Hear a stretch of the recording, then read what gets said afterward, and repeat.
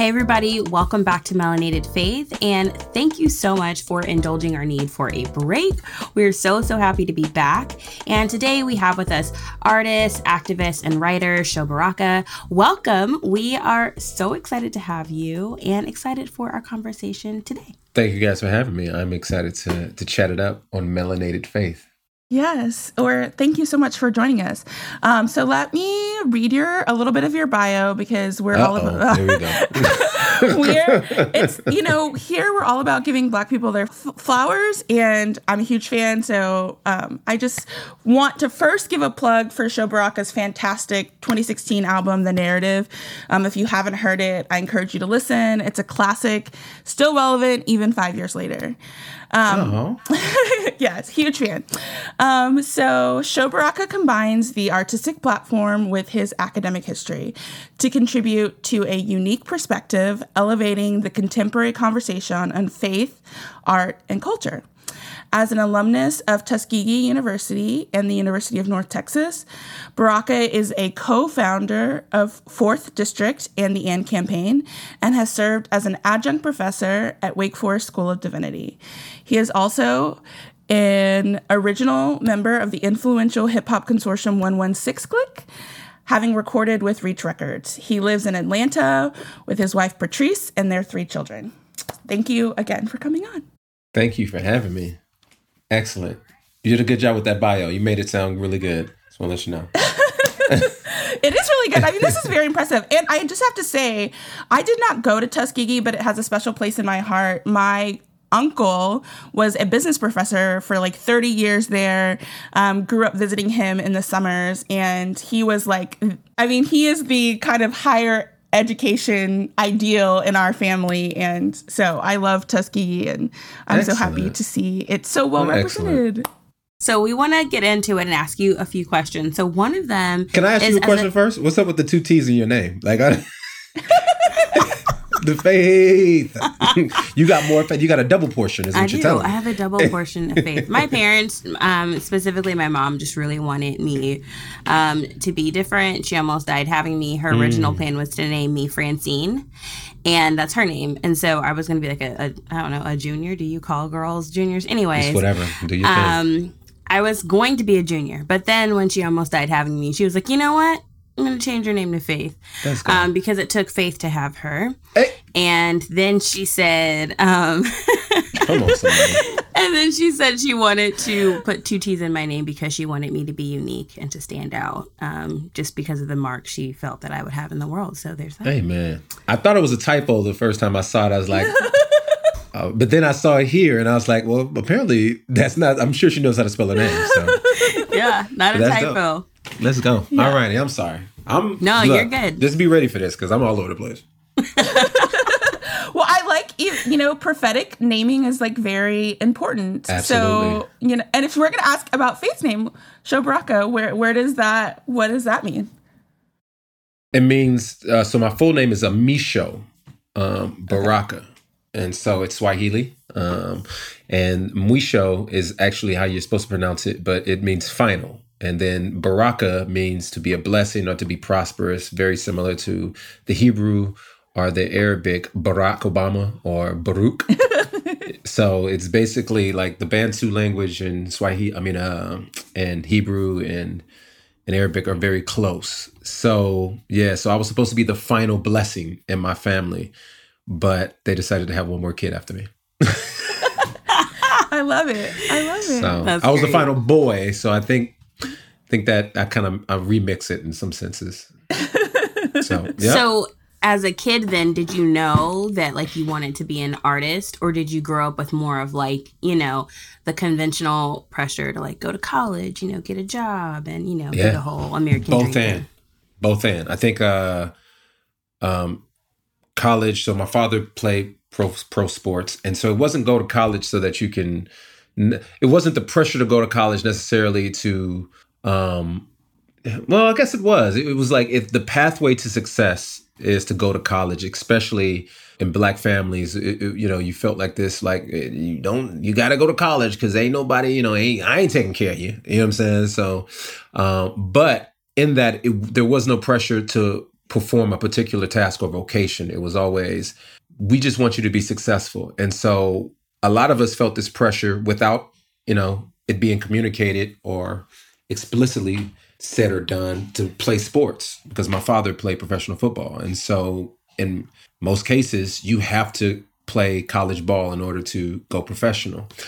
And so the goal was always to get a scholarship so that you can play professional ball. Amateur sports in college and then go on. But at a young age, my parents also, while we loved sports, they gave us a lot of Black art. So my parents were fans of the Harlem Renaissance. Baraka, they got Baraka, all myself and my other brother, our middle names are Baraka because of Amiri Baraka, the poet and writer. And so these are the types of people who who informed kind of like our household and who we were. My mom was an active member of the Black Panther Party in Los Angeles. And so, art, Black storytelling, Black consciousness was prevalent in our house. And so what ended up happening was I started off writing poetry because of Langston Hughes and Claude McKay and those folks that they had me reading. But my oldest brother was a huge fan of hip hop. And he used to constantly put hip hop in front of me. And then I realized in high school that, the hip hop artists got more attention than the poets. And so I was like, well, let me go ahead and make this transition. And so that's kind of like how I got into the arts. And then later, I was a clown all through life. And so people were like, you should do theater and acting. And so in college, I got into that. Yeah, no, that's really cool. But some people would say that hip hop is poetry set to music. So there you go. Very much so. Very much so. Yeah. So you kind of talked about maybe some more of your like secular or influences. Could you maybe talk about your idea of how that evolved and sort of in relation to your faith and Christianity? Mm-hmm. What do you see the relationship between Christ and creativity, and has that evolved over time? Absolutely. What happened is there seemed to be this dissonance, but then with the totality of the question, there seemed to be this dissonance. But as I matured and understood what faith to be, I realized that there was more synergy in faith, creativity, and even the proposition of like Black people in this country, because there was this disconnect through the spaces that I had become a Christian, if that makes sense. So, for instance, I didn't go to church a whole lot growing up, but when we did go to church, there were fairly traditional Black churches. And if you were going to listen to music, you listened to Kirk Franklin or Fred Hammond. You didn't really they didn't like Christian hip hop, and they didn't like any kind of secular music, even though that's what we listened to when we left.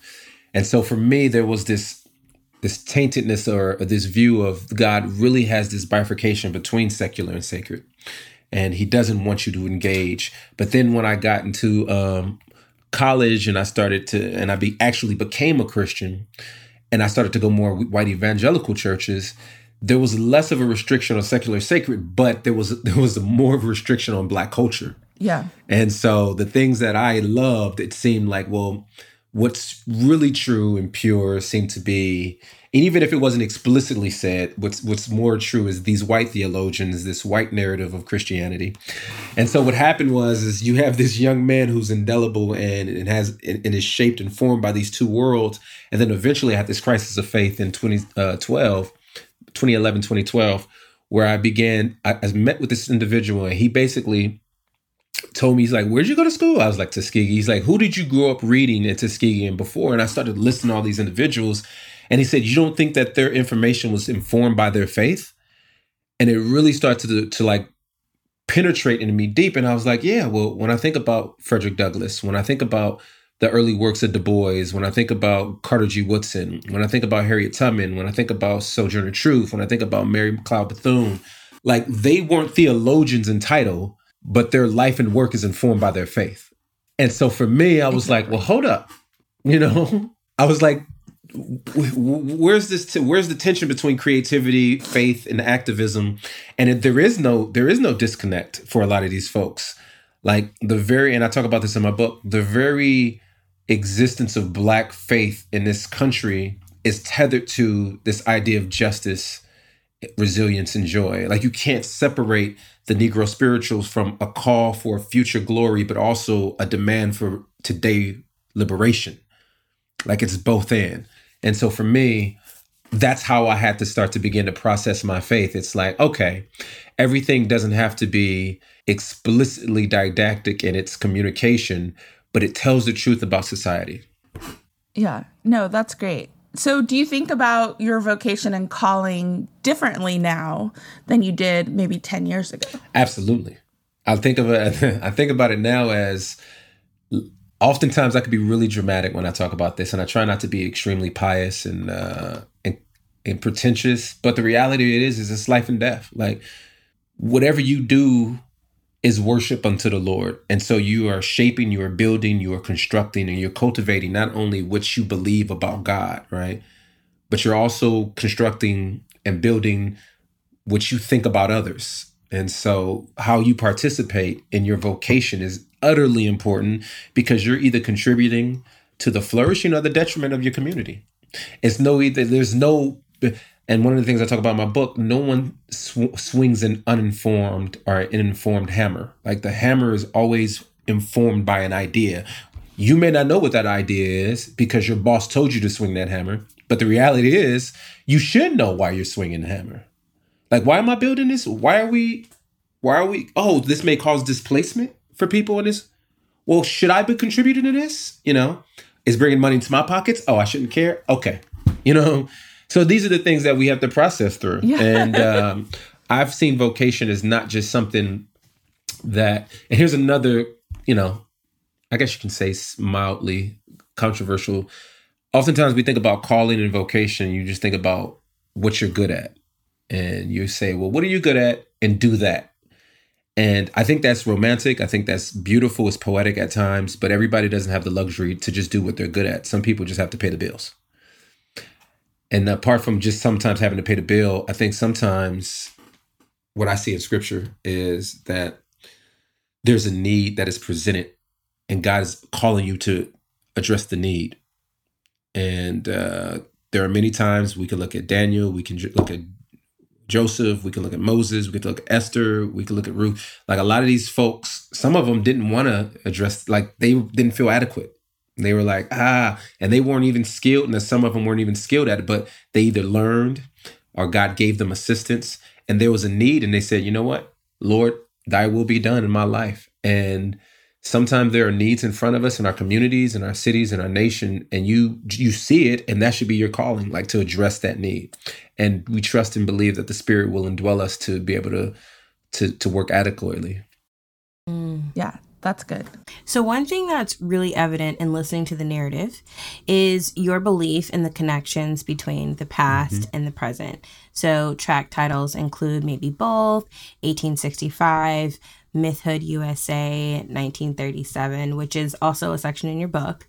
So can you talk a little bit about, like, why history, and particularly the way that we share stories about our past, is really important? I think in any social field, any field where you're doing, any field, I think pretty much in any vocation, it is important for us to understand the work that was done before, not only the good work, but the dangerous work. Many of people have talked about America's history, and I've heard many people, different variations of what it means to repair, to consider reparations, or to reconcile the damage of America's history, especially within racial injustice in this country.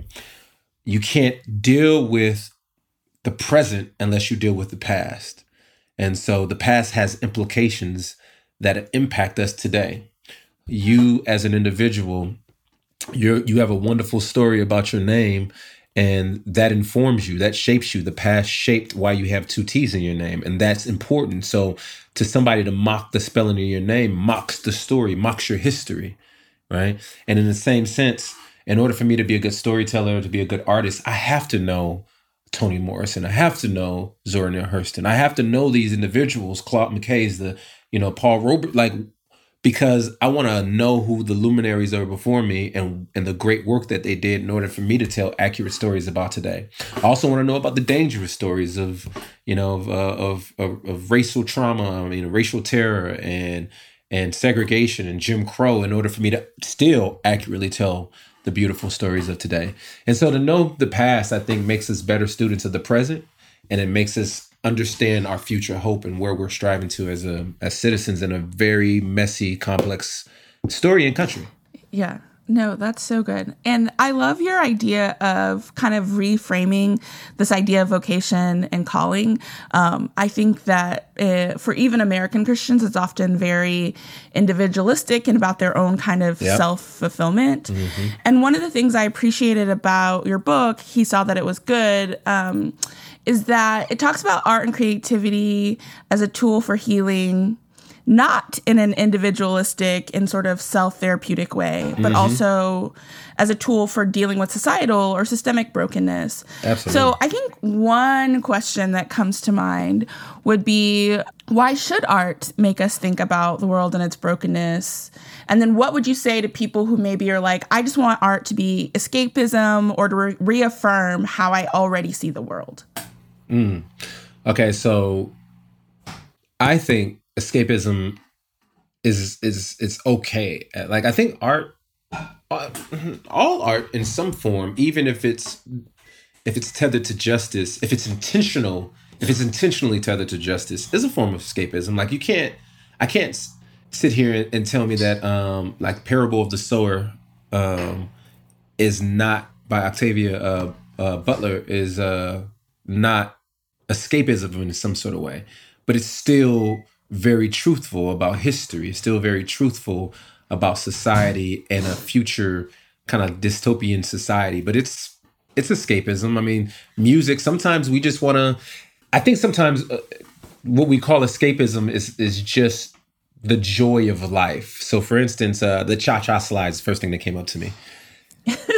You played a cha-cha slide at a Black event. I mean, we gonna get it. You know what I'm saying? We gonna have a good time. Yeah. We gonna dance. Yeah. That's fine. Like, that's not escaping. You play, Before I Let Go by Frankie Beverly or by Beyonce. We gonna have a good time. We gonna dance. Some people may call that escapism, but I think part of the full canon of humanity talks about the joys of life. Like, I think about Black history. I think about the Soul Train line, which probably came from cakewalking, and cakewalking was an original form of like mockery towards Black people. But Black people took this thing and they would dance in a competition for a cake, and they would do these brilliant routines, and that kind of probably evolved into the Soul Train line. Things that we think are just, I guess, entertainment and baseless actually have strong meaning, actually have strong connection to like giving us our humanity. And so Cha-Cha Slide, Before I Let Go, whatever, party song that doesn't seem like it's connected to any deep truth, in a way is just affirming our humanity. And I think that is perfectly fine. I do think what happens is very much like Ecclesiastes, as you scholars may know, seminary grads and stuff. Ecclesiastes talks about at times where you're like, sometimes it's good to mourn though, because it gives us a real sense of humanity. It builds our empathy muscles. And so in that sense, you don't want too much light. And I even talk about this in my book. You don't want too much light because too much light is damaging, but you also don't want too much dark because that impairs our vision as well. So that's my view on escapism. I forgot the first question. Yes. How does art help? Kind of the thesis of your book. How does art deal with systemic brokenness beyond sort of just kind of our individual making us feel good? Yeah, I think one of the things that I love about the art that I think is good. People say there's no such thing as bad art. There is such thing as bad art. But good art to me, I think bad art is like real forced trite art. Like when it's just obvious, it's like, oh gosh, like that was so obvious. Like, I think art that is really good disarms people. Like, so I have a strong belief about something, and you put art in front of me that's arguing a different point, I am more likely to engage that than to listen to somebody lecture or to listen to somebody like give a sermon about something that I totally disagree with.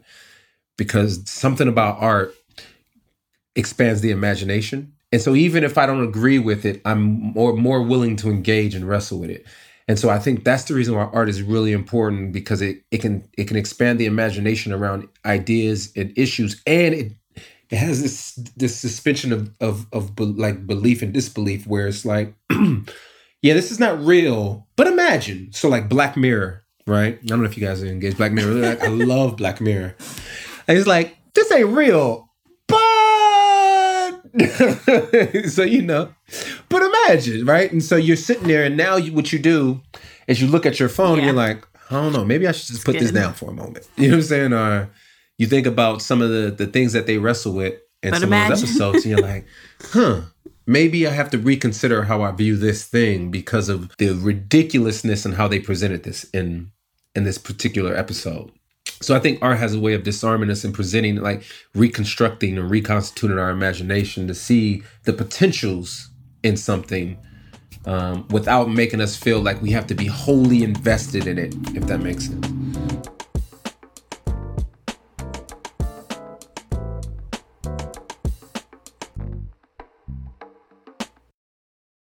So what do you think, as we're talking about creativity, we think of it as something that we do solo or alone sometimes, or either you're creative or you're not creative.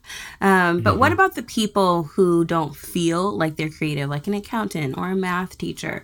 How can we encourage creativity in other people? That's beautiful. The way that I try to proposition it, even for folks who aren't religious and don't believe that, like, we're created by a creative God, because in that sense, God creates us. And if we reflect his attributes, then we too are creators. And so in that sense, if we are creators, that means we create things, right? By definition. And if we know that sin is into the world and that we are living in a fallen world, that means we have the potential to create good stuff. And we also have the potential to create bad stuff. And so no matter who you are, if you are an accountant, you can contribute to the misappropriation of numbers and fundings on purpose in order to manipulate or to cheat people out of their money. So you're creating something there. If you're an engineer, you can create in a lazy way, and therefore bridges fall apart, roads fall apart, levees break. And so how do we as individuals see that no matter if you are a creative, you are contributing to the creation of a product or a person? And so therefore, what you want to do is give your all in the act of cultivating. And if you give your all in the act of cultivating, especially as one who is a Christian who believes in Jesus, then what you do is you recognize that you are worshiping in the very work you're doing.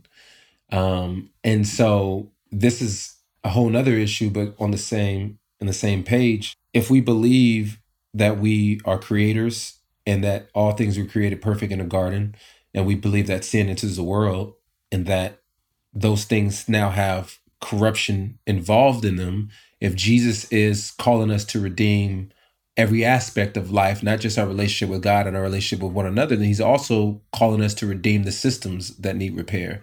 And so for somebody to believe that there's no such thing, or that the gospel doesn't deal with social injustices, to me is somebody who has a very incomplete gospel. Yes, exactly. That's so good. I love the idea of like broadening this idea of like creativity or what it means to be a creator. Because I think sometimes our head immediately goes to the important and the kind of work that you do. But like, yeah, like this idea that we're all creating or contributing or cultivating to the flourishing of others. Right. And so absolutely. Some wouldn't call it important. Some would say it's less important. But I definitely think it's just as, because artists shape culture. Yeah. They do. No, they do. Yeah, I completely agree. I mean, I think so many, I mean, I didn't watch it because I don't like horror, but like how many people who watched them were like, oh, I had no idea about like housing segregation law. And if you don't know, Them is a horror anthology on Amazon Prime. I'm not recommending it, but I'm just saying the story. The story is about a Black family that moves into a predominantly white neighborhood in like the 1950s or 60s and how it inspired inspired people to like, for some people who didn't know that history, to look more deeply into it. And so, and then everybody is, there seems to be a Black horror renaissance thanks to Get Out. So, to your point, like, art is so important. It shapes so many of the things, both subtly and I think sometimes explicitly, about how we see the world. Okay, so you say in the book, one of the quotes that really kind of stood out to me is you say, great stories have heroes and villains. In the myths and movies, it's usually easy to tell the difference. But the stories of human life are usually more complex. Here, our character is not fixed, as in a comic book, but it's shaped by the acts that we do in our daily lives. So, in light of that statement, what sorts of things are worth wanting for our lives, both creatively and then particularly for us as Christians? Like, what sorts of things are worth giving our sort of daily in and out so that we have more hero days than maybe villain days? But yeah, I just thought that was so profound, and that this idea that you're not, as humans, we're not either or, that we contain multitudes, and that every day you're choosing. Someday you're the hero, someday you're the villain. And I just thought for Christians, like, what kind of life is worth wanting in light of that statement, in light of the gospel? Yeah, I think it's very, and one of the things I probably didn't do a good job in the book is over communicating that most times we are neither heroes nor villains. We are we're ancillary characters who just operate. And sometimes we either cheer on heroes, or we cheer on the villains, or we contribute to the success of the hero, or we contribute to the success of the villain. And but to your point, like, we have to make concerted efforts to choose each day. Do I want to be brave, or do I want to be courageous, or do I want to just be apathetic and allow this conveyor belt of evil and wickedness to just continue to move? Because see, my personal belief is, and maybe even theological belief, is that the world is a wicked place, and left up to our own devices, we will do what's most beneficial for us. And so if we do nothing, then we're on this conveyor belt of evil, and we'll just continue to go towards, recklessness, licentiousness, pride, arrogance, whatever.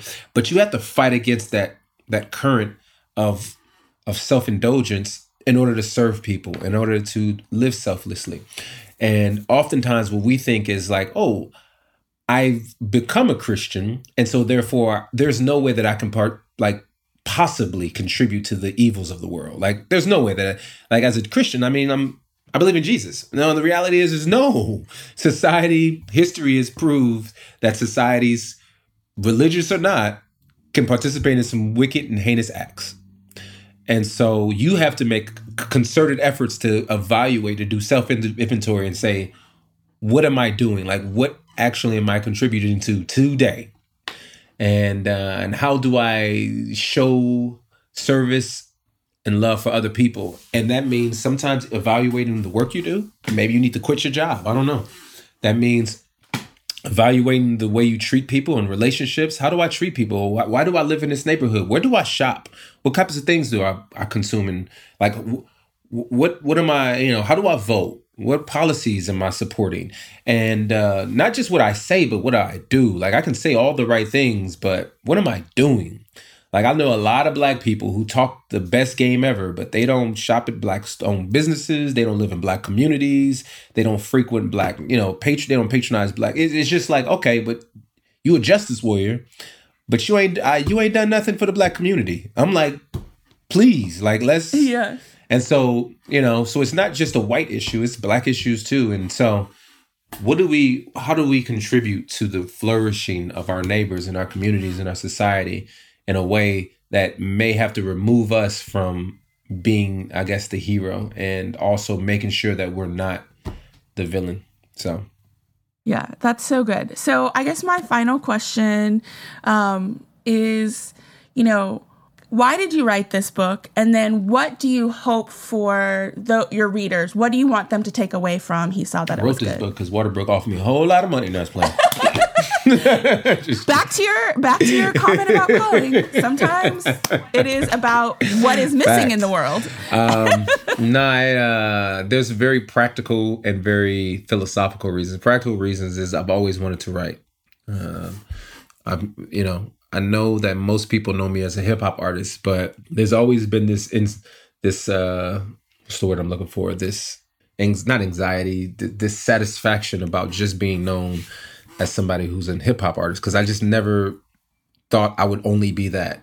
And I've always wanted to write since I was young. Always wanted to write. Mostly wanted to write fiction. And so for those people who get the book, there will be fiction all through the book. So that's one very practical thing, is that I wanted to write. I had the opportunity. Somebody presented me with chances to write. And I said, you know what? I want to do this. I want to write this book. What I wanted people to get from it was that good oftentimes vacillates, or it moves. It's evasive. And sometimes what we think is good may not be good. And we at times can be the reasons why something's not good. And that our lives are shaped by the stories we tell. And the stories that we tell shape how we work. And how we work contributes to whether or not there are injustices in the world. And the injustices that we face sometimes are very complex, and we won't agree on how to create those solutions. And sometimes when people present themselves, particular institutions, to fight injustice, to tell stories, they're going to be in the palace. They're going to be some who wander in the desert. But how are you using your platform for the glory of God? You know what I'm saying? And so at the end of the day, can we be effective for the benefit of others? Can we be effective for God's glory? But also, can we keep our sanity while doing that? And hopefully this book is a presentation of what I think may be some good ideas, good philosophies, and good postures also, because I think the way we position ourselves is very important in the work that we do. That's so good. Yes. Okay. Hey, everybody. It's time for our favorite segment and yours. Go off, fam. All right. So, Sho, you're going to go first. You're going to tell the people something you're loving, you're blessed right now, or something that is an absolute mess. All right. So I don't know how long y'all want me to talk, but I'm going to try to keep it short. So I am blessed. It's both a bless and meth, this COVID-19 pandemic. So here we go. I am so happy. I am blessed that we are seemingly coming out of this thing, or we're seemingly coming out of this thing. And it's a beautiful thing. I'm glad people are, being somewhat mindful, wearing masks, getting vaccinated. And I think it's beautiful. I think we got to consider one another. I think don't be coughing on people. Don't be at the restaurants coughing and sneezing on everybody. I'm at a restaurant the other day, just sneezing and coughing. I'm like, I hope you were vaccinated. Speaking of vaccinations, both a blessing and a mess. I'm like, look, people, get vaccinated if you really believe in vaccinations. I believe in vaccinations. I'm all for vaccinations. I think it's important. I think we need to consider one another in a sense that we want this to be over so that we can have flourish in our society. However, if people don't get vaccinated, don't be shaming these folks. You know what I'm saying? Like, let these people live. We got to figure out how to allow them to live in society, because it's not like the science is 100% accurate. Like, there's reasons why people have a problem with vaccinations. But the other thing is a mess. I'm not sure I'm excited about these vaccine passports and cards. Like, you gonna tell me that I can't come in somewhere because somebody ain't got to vaccinate? I don't know. I'm a little concerned about that. I just feel like that's another form of discrimination. But I do want people to get vaccinated, but don't force people that you can't eat here. You can't go into Walmart, and Walmart is where COVID started. First of all, let's say that. But I want to make sure that we don't use this as a way to discriminate against people. Now, if we got to go to other countries, I can understand that. There are certain countries I have to travel to. I have to get a particular vaccination. I get that. But to eat at a restaurant, to go into a store, I'm like, come on, just make folks wear masks maybe. But showing vaccine cards and et cetera, I think that's where we go too far. And I can see a subtle injustice in that. And we got to be careful not for this to be a mess. Yes. But continue the blessing of taking care of yourself, making sure you're taking care of other folks, and let's not spread this any longer. Yes, I agree with that. Like, no shame. Like, no shame for people that still need to wear masks. Let's have an attitude of grace wherever you fall on the spectrum. Okay, so I'm going to start with my mess. And I'm sorry, this might be a little long, but I'm going to go off about the death penalty, which has been in the news in recent weeks. There was a story about the discovery of new DNA in the case of a man, Liddell Lee, who has been executed 4 years ago, the DNA of someone else, not Liddell Lee. South Carolina reinstituted firing squads. And so now you get to choose between a firing squad and the electric chair. And then here in my home state of Texas, Quentin Jones was executed on May 19th. Mr. Jones was convicted of killing his great aunt after beating her to death because she wouldn't give him money. He has maintained that he was on drugs at the time. Pretty much most people have agreed that he in prison has turned his life around. His family pleaded for clemency. They wanted him to serve life in prison instead of being executed. His sole surviving aunt said this in a statement: "Because I was so close to my sister for so long, her death really hurt me a lot. Even so, God is merciful. Quentin can't bring her back. I can't bring her back. And I'm writing to ask you to please spare Quentin's life." I think for me, that kind of like encapsulates my just like frustration with death penalty generally. As someone who used to believe that the death penalty was okay based on sort of that eye for an eye principle of the Old Testament, I think as I've gotten older and I've experienced more of the world and I've read more and learned more about scripture, as I've read and learned more about how the death penalty operates in practice, as someone who believes in the sanctity of life from the womb to the tomb, I believe the death penalty to be immoral.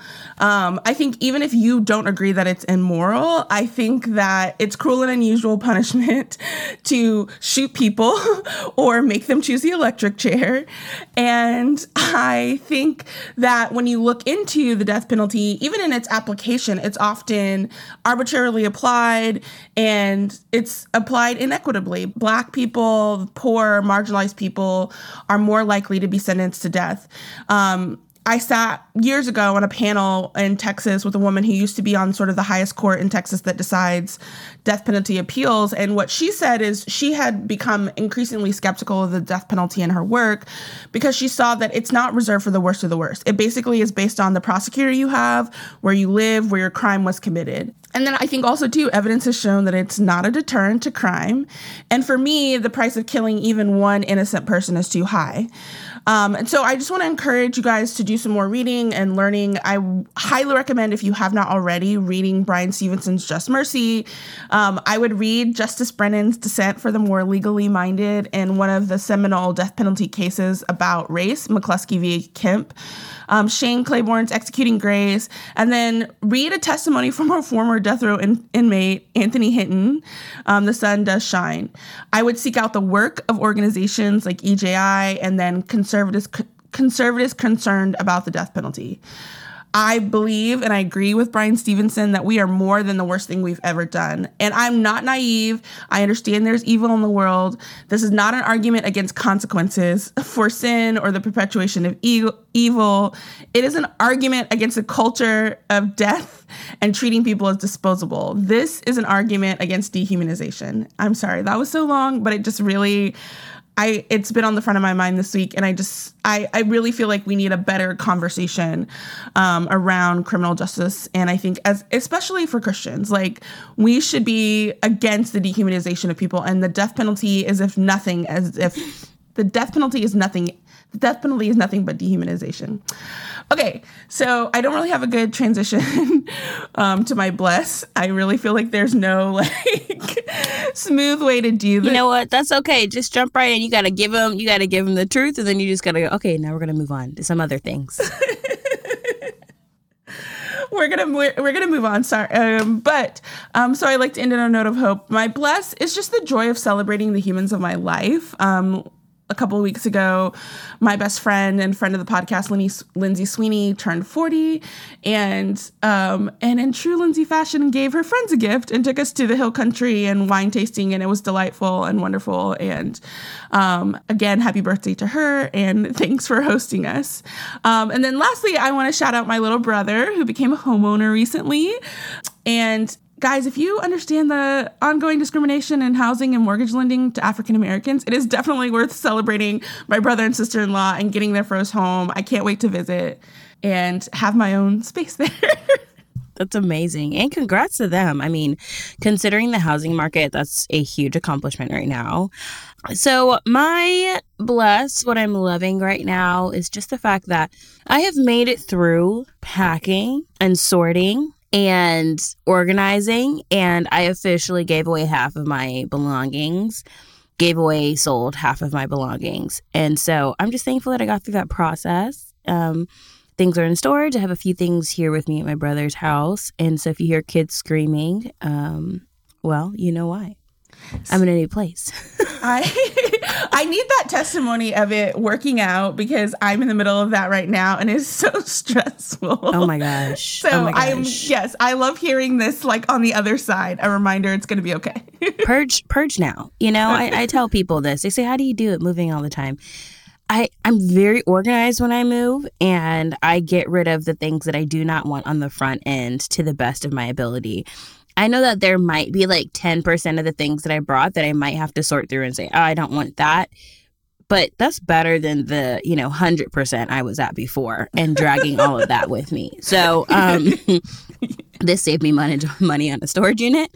This saved me money on a moving truck and time and labor for people, everything. So just be, my best advice for packing is to get rid of the things that are going to cost you extra money to bring with you if you really don't want them. And that way you can, unpack in peace. I unpacked in like a day, and not even a day, like maybe 5 hours, because I had everything that I wanted with me here at my brother's house, and I didn't excessively bring a bunch of extra stuff. I just brought what I knew I needed, but I meticulously sat down and organized it, and that took me hours to do. But when I got here, you know what? I just popped it in drawers. I had my little box of office stuff. Like everything had a place. And I put it in its place. So awesome.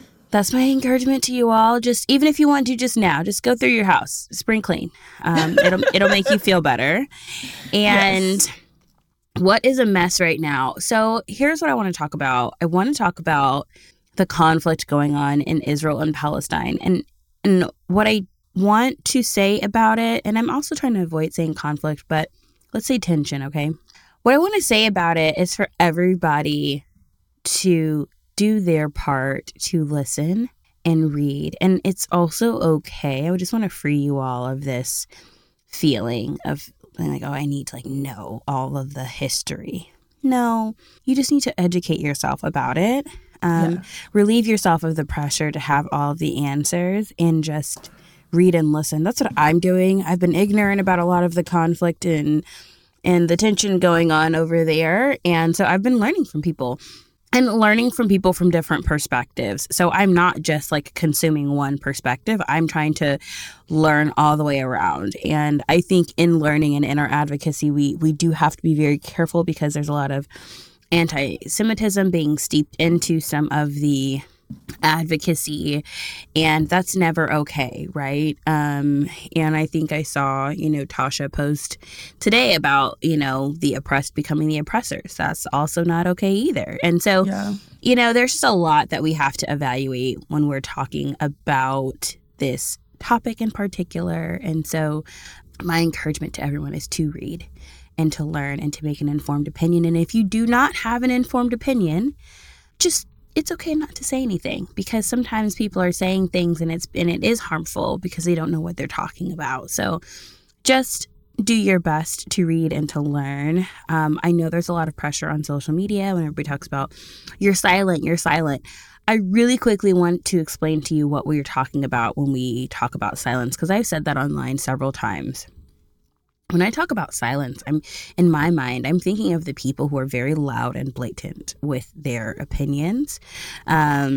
Very much so, what they're going to say or how they feel, or they're loud about causes that matter to them, things that they care about, whether, whatever their position is on something. And when an injustice happens, right? So I know people who are loud about, let's just say human trafficking, right?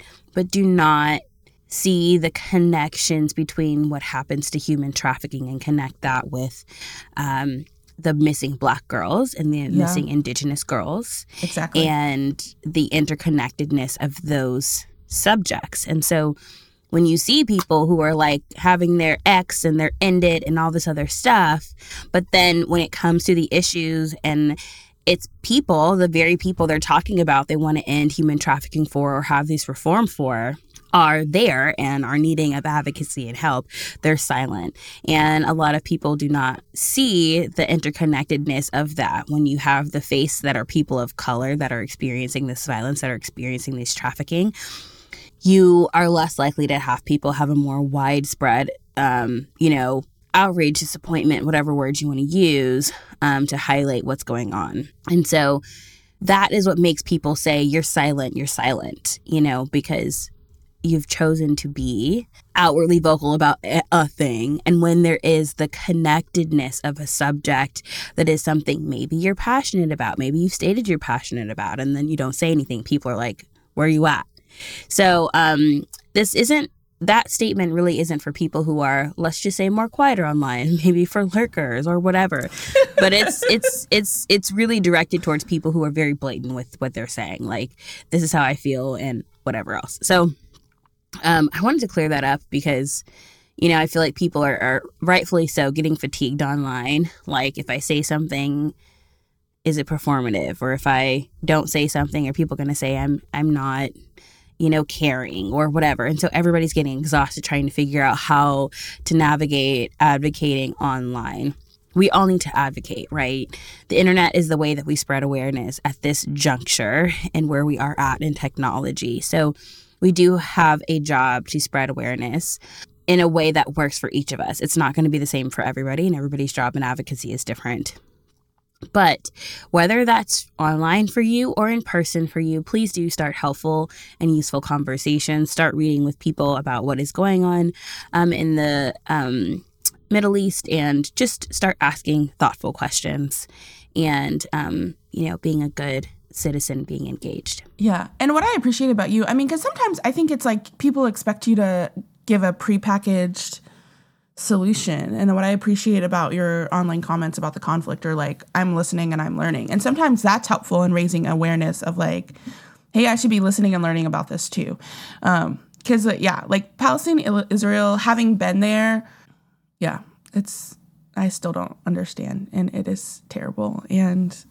But we should be concerned because, like, what we say here matters, how our government reacts to what is happening there. But I think sometimes just saying listening and learning is a way of advocating, and I appreciate that you did that.